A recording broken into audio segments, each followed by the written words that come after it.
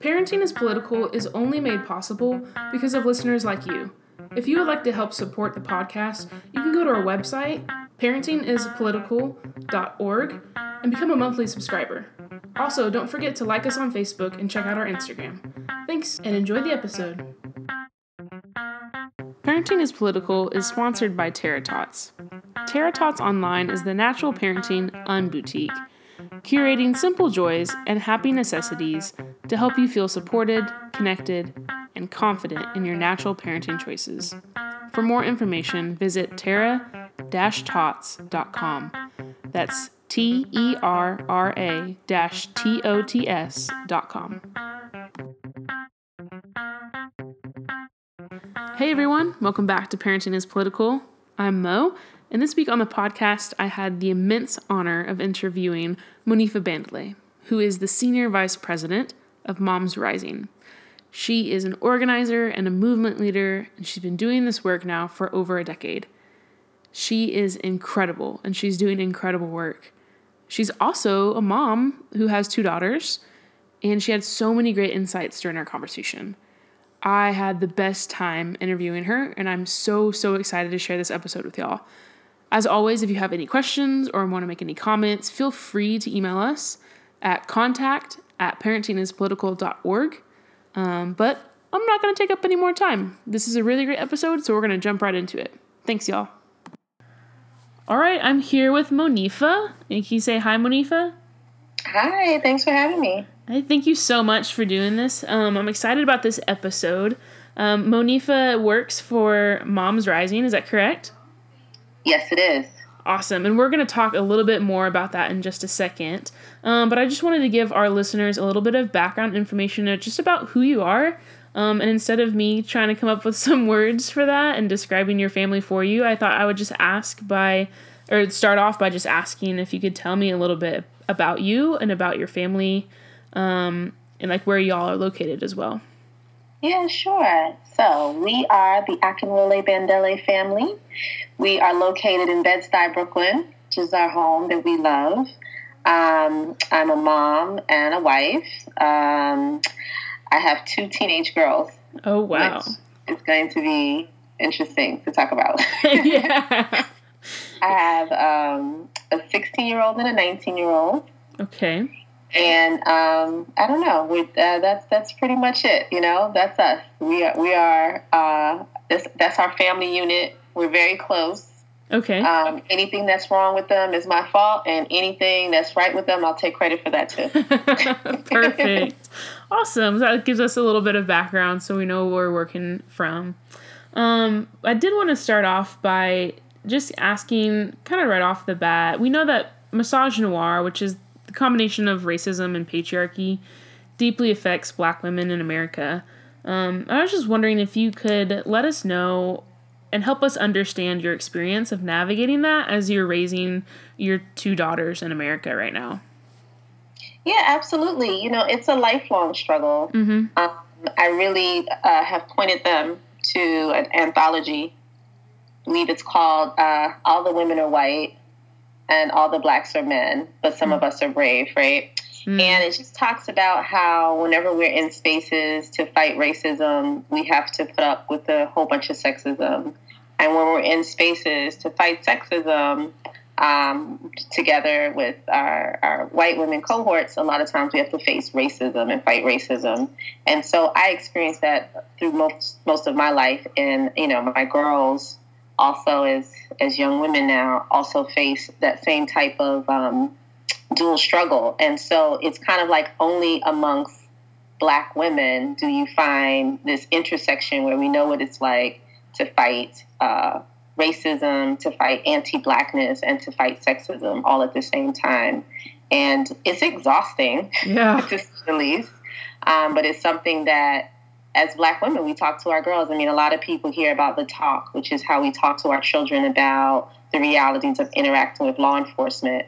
Mm-hmm. But specifically for Black women and girls, we talk about the realities of, you know, the spaces that we struggle in, and that many of them don't fight for our whole selves. Yeah.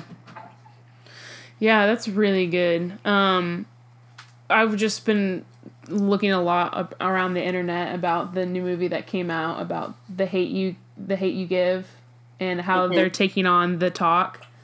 Have you had a chance to like see the movie or read the book yet? I haven't had a chance, but we definitely plan to see it. Yeah, and it's definitely a conversation that we have a lot in our household too. It's particularly with interacting with the police and all that stuff, and we're raising 2 black girls too, and so I just wanted to hear your experience of it, as for the podcast, but also as one parent to the next. Yeah, absolutely. I mean, it's a conversation about safety. You know, our children will go into spaces where people are saying, "Oh, we're going to bring in this set of armed people to make you feel safe," and at no point do my children at all ever feel safe when they're around police, right? No. And so they're very confused, like, so where do we find safety? And so it's kind of like we're a part of the visioning of what community safety looks like. There's a woman who's a matriarch on our block who lives next door to us that passed away last week.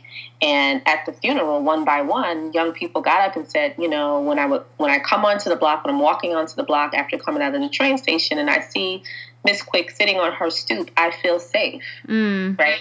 So what does that mean? Does Miss Quick have like some bulletproof vest? Does she know kung fu moves? No, but there was a safety in knowing that someone who loved them deeply, because she loved all the young people on the block, that made them feel safe and calm and care for each other and just made the block safer. Yeah. You know, she didn't need tasers and she didn't need any special martial arts training. That feeling of safety permeated and it actually made the block safe, you know, because of that energy of love. And so I think as Black women and girls, we're really important component to like reimagining what community safety is. Because when you have the talk, what your kids walk away from is like, well, then what do I do? Where do I go to be safe? You know, I don't want to call the police. I don't feel safe around the police.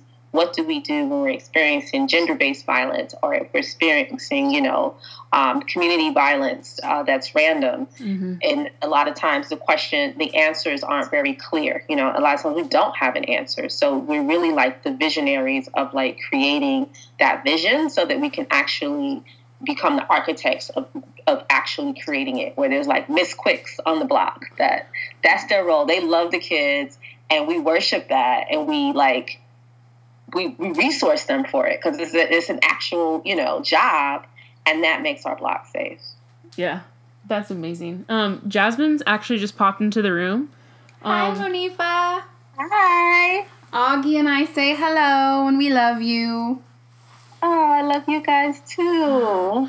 Did you want to ask anything while you're here, or did you want any comments or anything? You know, honestly, I'm really excited for you to have an unfiltered, unbiased conversation with Monifa. I'm positive you're going to walk away thinking she is incredible as I do, but I couldn't miss my chance to say hello and thank her for, you know, doing this podcast. It's important that the work that you're doing, Mo, but Monifa's like OG incredible. Like she's movement royalty if there were certain such things, and I'm just gushing with gratitude of your example and how you continue to lead with kindness and grace as we vision a world with more justice, Monifa. Thank you. Oh my God, I need to take Jasmine with me wherever I go. Stop it. Coming to the room first. I am going to head to the other room and nurse this cranky, teething baby, but I'll leave you two to it. Thank you so much. Yeah, thanks for popping in, Jazz. There's just drool everywhere, by the way. Yeah. So much breastfeeding is community safety. Yes. Throwing out these community safety measures. Yeah. Okay, great. So the other thing that we've been talking about a lot about on the podcast, as it pertains to like parenting specifically, is how do you unlearn the things that you were taught as a child so that you don't pass those same things along to your own kids? So like the last episode, we unpacked a lot about sex and sexuality, and we've unpacked things about like emotions and anger. But I was just really curious for you as a parent, what was some of the stuff that you had to unlearn when you became a mom, even about yourself or about your kids? Yeah, I really appreciate that question. Mm-hmm. The thing that I had to unlearn is something that my foremothers had to learn to survive, and that's the myth of the Black superwoman. Yeah. For generations, in my family and in many families, the minute our girls are born, we are taught them that they must be resilient, that they have to have thick skin, you can't be sensitive. You have to make sure that you can withstand the storm. You have to be twice as good, twice as fast. You cannot be fragile or vulnerable in any way. You must portray yourself as a superwoman. You must be a superwoman. That's what the community needs. That's what the family needs. That's the only way to survive. And I understand that trope because when I look at what my grandmothers, great-great-grandmothers had to live through, it was almost like you had to disconnect from reality because that's actually not reality, right? Right. Women just like anybody else, right? There's no armor under Black skin, but it was almost a way of like psyching yourself out to not go completely insane and die from the madness, right? Right. So I understand how that therapy, let's call it at that time, was used to get girls through unfathomable abuse and trauma, right? So, it's not going to bring you down. It's, you're tough. You can do it. You're a Black girl. And so as a girl growing up, I began to learn, how detrimental that was to me and to the girls around me. There was a lot of suppressed trauma. We didn't talk about things when we were hurt, and it created a toxic mix that made us both mentally and physically ill over the course of time.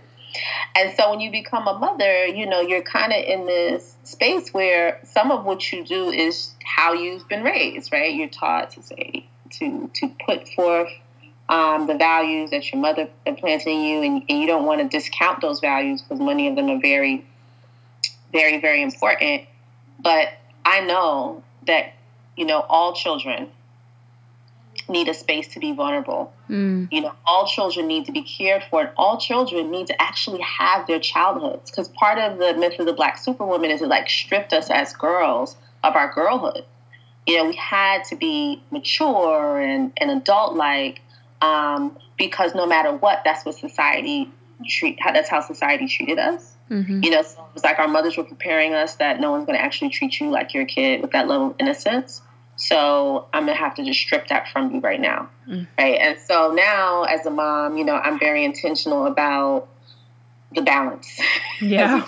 When we teach young people about know your rights with encounters around the police, we always talk about there's your rights and there's reality. There's a balance. It's here's what your rights are. You have a right to decline a search. But in reality, if you're down some dark alley with guns pointed, you know what I'm saying? Right.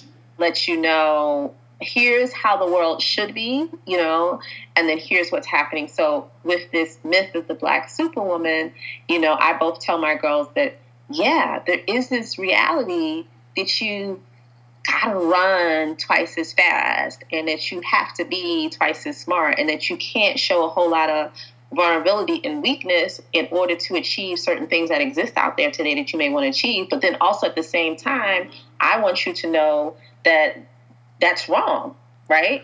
And that, if you want to embrace your full humanity, that I'm here for you.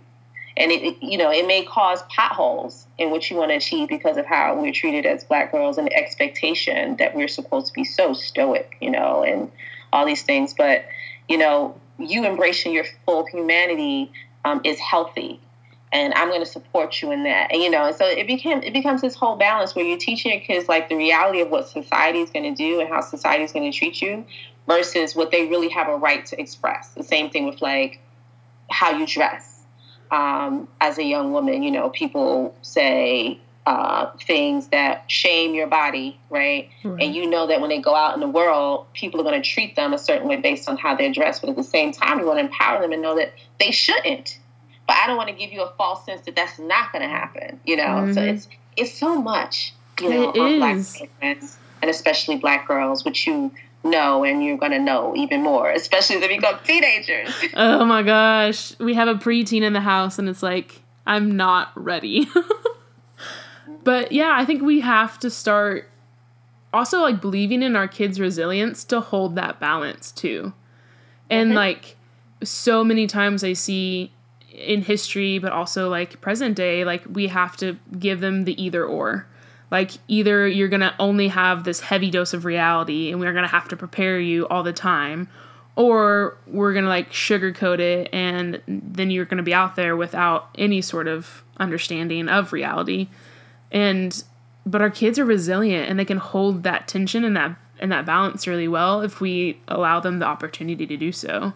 So I really appreciate your answer to that question of reiterating there's a balance and we try to hold both of them in tension. Because I think that's really important to teach our kids because that's how life is, right? Yeah. Yeah. And it's important, for their social emotional health. I mean, it really makes me think of the other thing that I have to unlearn is just how we are so closed and don't talk about mental health and wellness. And I've had to really unlearn that and provide space in my home for my children to talk about when they're not well, Yeah. And some of it goes back to that like myth of the Black superwoman and, you don't need therapy, you're a Black girl, you got to get over it, right? And making sure that I'm not reinforcing that because that's kind of like a default and really making sure that there's space. So not only for you to be, embrace your full humanity, but also to be honest and transparent and open when you need help, especially emotional help, and in our community, that's not something that is looked favorably upon, like you shouldn't need to see a therapist or you shouldn't have to have, you shouldn't be diagnosed with mood disorders. And so we've kind of had to break all that up in our house so that our kids could be healthy because they were experiencing mood disorders and all these things. And so keeping it quiet and telling them to suppress it only makes it worse. Yeah. So that was a big unlearning and making sure that I kind of course corrected because, when I was growing up, anxiety, what's that? Yeah. What do you have to be anxious for? We're not wherever your grandmother grew up doing whatever she was doing, you've moved forward. So you don't have the right for any anxiety, right? And so we know that that's wrong. Yeah. And I'm really glad that you brought that up too. Because mental health for kids is super important. Whenever I was growing up, I grew up, in a very white area and a very white family and community. And we never talked about mental health and we never talked about kids even seeing counselors or talking very openly about it. And I just know that everything is doubled, tripled, quadrupled for Black families when it comes to situations of like getting the resources. And so I can only imagine having to not only unlearn that, but then have to like figure out ways to teach your kids how to have those healthy emotional conversations. It's very important for sure. Yeah, and just also the reality around, like you said, getting those resources, for the amount of resources I needed for one of my kids. Most people I know could not amass those resources for their children. None of the pediatric psychiatrists that were recommended took health insurance at all. Yeah. Like, not to take our insurance, they're like, I don't take any. So it's like, how are people even supposed to access what is needed for children and adolescent mental health? It's pretty challenging, and the resource piece is probably as big a challenge as shifting the culture to being more transparent and talking and being open about these challenges, about the mental health issue itself, know? So it's like a double weight to lift. Yeah, absolutely. So many barriers and so many obstacles to overcome just to even like access the help that you need. Oh man, well, I could stay on this topic for another hour, but unfortunately I'm going to have to move on. And talk about Moms Rising. What is Moms Rising? I don't know if all of our listeners know what that organization is, and also what's your role within Moms Rising? So I'm the senior vice president for maternal justice and healthy kids. With our Healthy Kids work, we work to dismantle the school-to-prison pipeline and promote social, emotional health and well-being for kids, both in schools and in communities. And in our maternal justice programs, we're trying to end the rising tide of maternal mortality and morbidity in the United States, and also making sure that every mom is able to fulfill, her right of raising her kids. So that's everything from fighting against, police brutality or mass incarceration or the high incarceration rate of women, them shackled during childbirth and delivery, or even having their children removed from them at birth, all fits under our maternal justice programs. Wow. And is that what Moms Rising is focused on, or is that just what you do specifically? Yeah, that's just what I do specifically. We actually work across an intersection of issues that impacts women and moms in the workplace and in communities. Okay. I would say some of our founding issues are around women in the workplace, things like equal pay, making sure that there is paid parental leave, decent minimum wage, access to breastfeeding, or some of Moms Rising's initial wheelhouse issues, but now we work across many issues. Okay, awesome. So it's developed over time.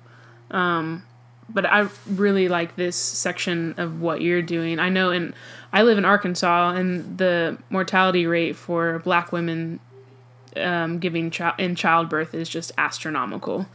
It's really, really bad in Arkansas, and I'm not super educated on the rest of the country.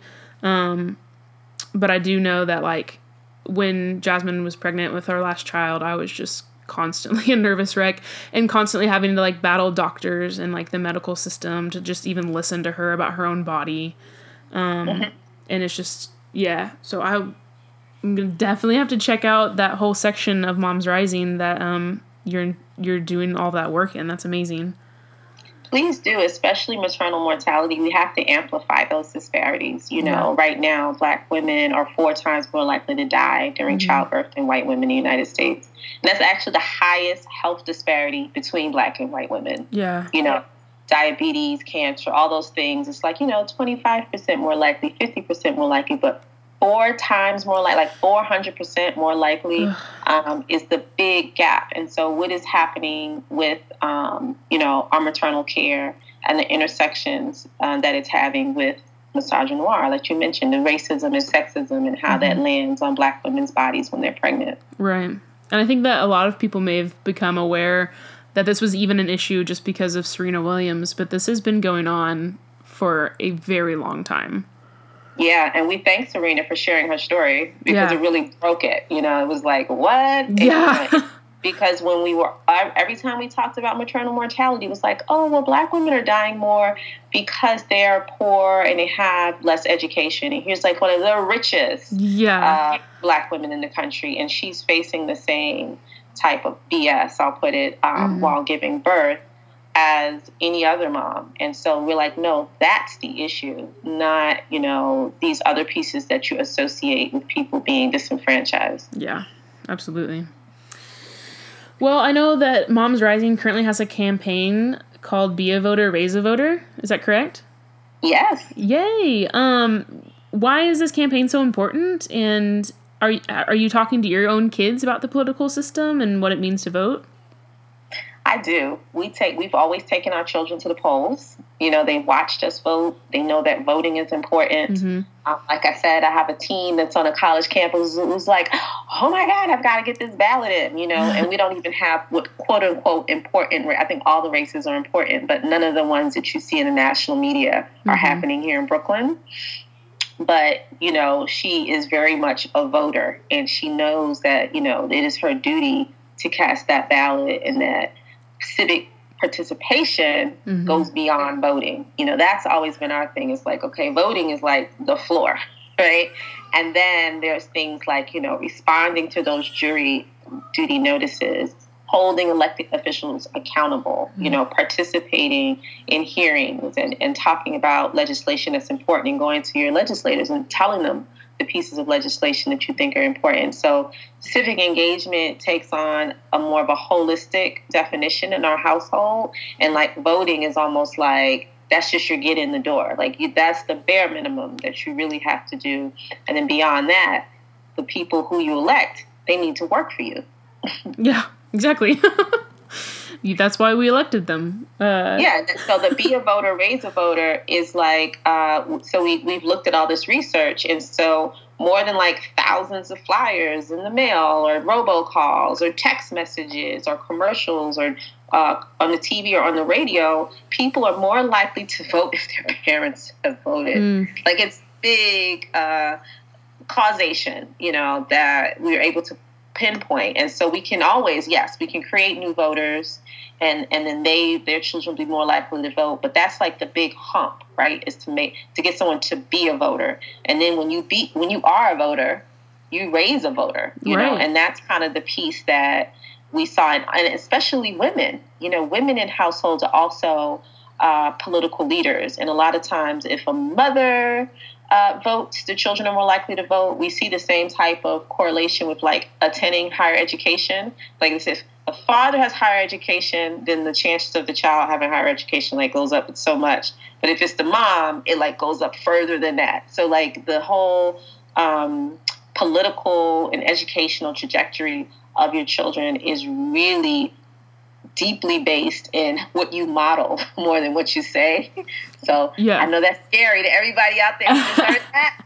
Okay. But it's real. Yeah, it is. And I love this campaign. And I think obviously it's very important right now because November 6th is right around the corner and early voting is already open. But I love that you've highlighted voting is like the baseline of what we need to be doing. And that raising a voter means so much more than just going and casting your ballot on one day every 4 years or every 2 years. It's about being engaged in the system. I think that's very, very important. And I think that's at the heart of the campaign, it sounds like. Yeah, it's so important. And for many states, when you're registered to vote, you serve on juries. Yeah.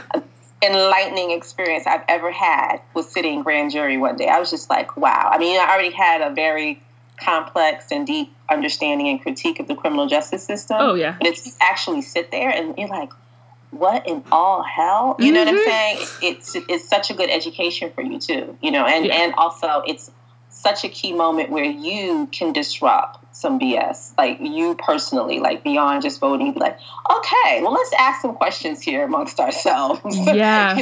Let's turn on our thinking caps for a second. Absolutely. And it's very empowering to serve on those juries. Wow. Yeah. Well, we like to end all of our interviews by asking, what makes parenting political for you?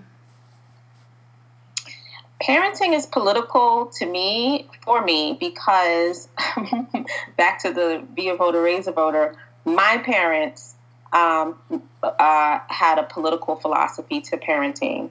And that, the way that we parent is not just important as to what our houses are like inside. It's also just critically important to the kind of communities that we're building.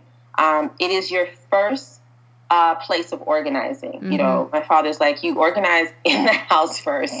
Being a community organizer and everything's happening up the street, down the block, down in City Hall, and you haven't organized your very basic unit is a huge missing piece, because you're not building the will to carry on the political agenda that you're laying down for the future, right? Right. So if my parents' parenting wasn't political, the work that they did as activists would just fall, right? Because the next generation wouldn't pick it up. It'd be like, I don't know why you're gone at the meeting, at the hearing, It's right. like, whatever. It could be the movies, whatever. So they're very intentional that has to be a part of their community organizing, And at the end of the day, I just want to close by saying that actually everything is political. Mm-hmm. And that when people think that they are being benign in their actions, whether they're artists or parents or teachers or, a bus driver or whatever, then they're actually maintaining the status quo, right? So your politics, it's political what you're doing.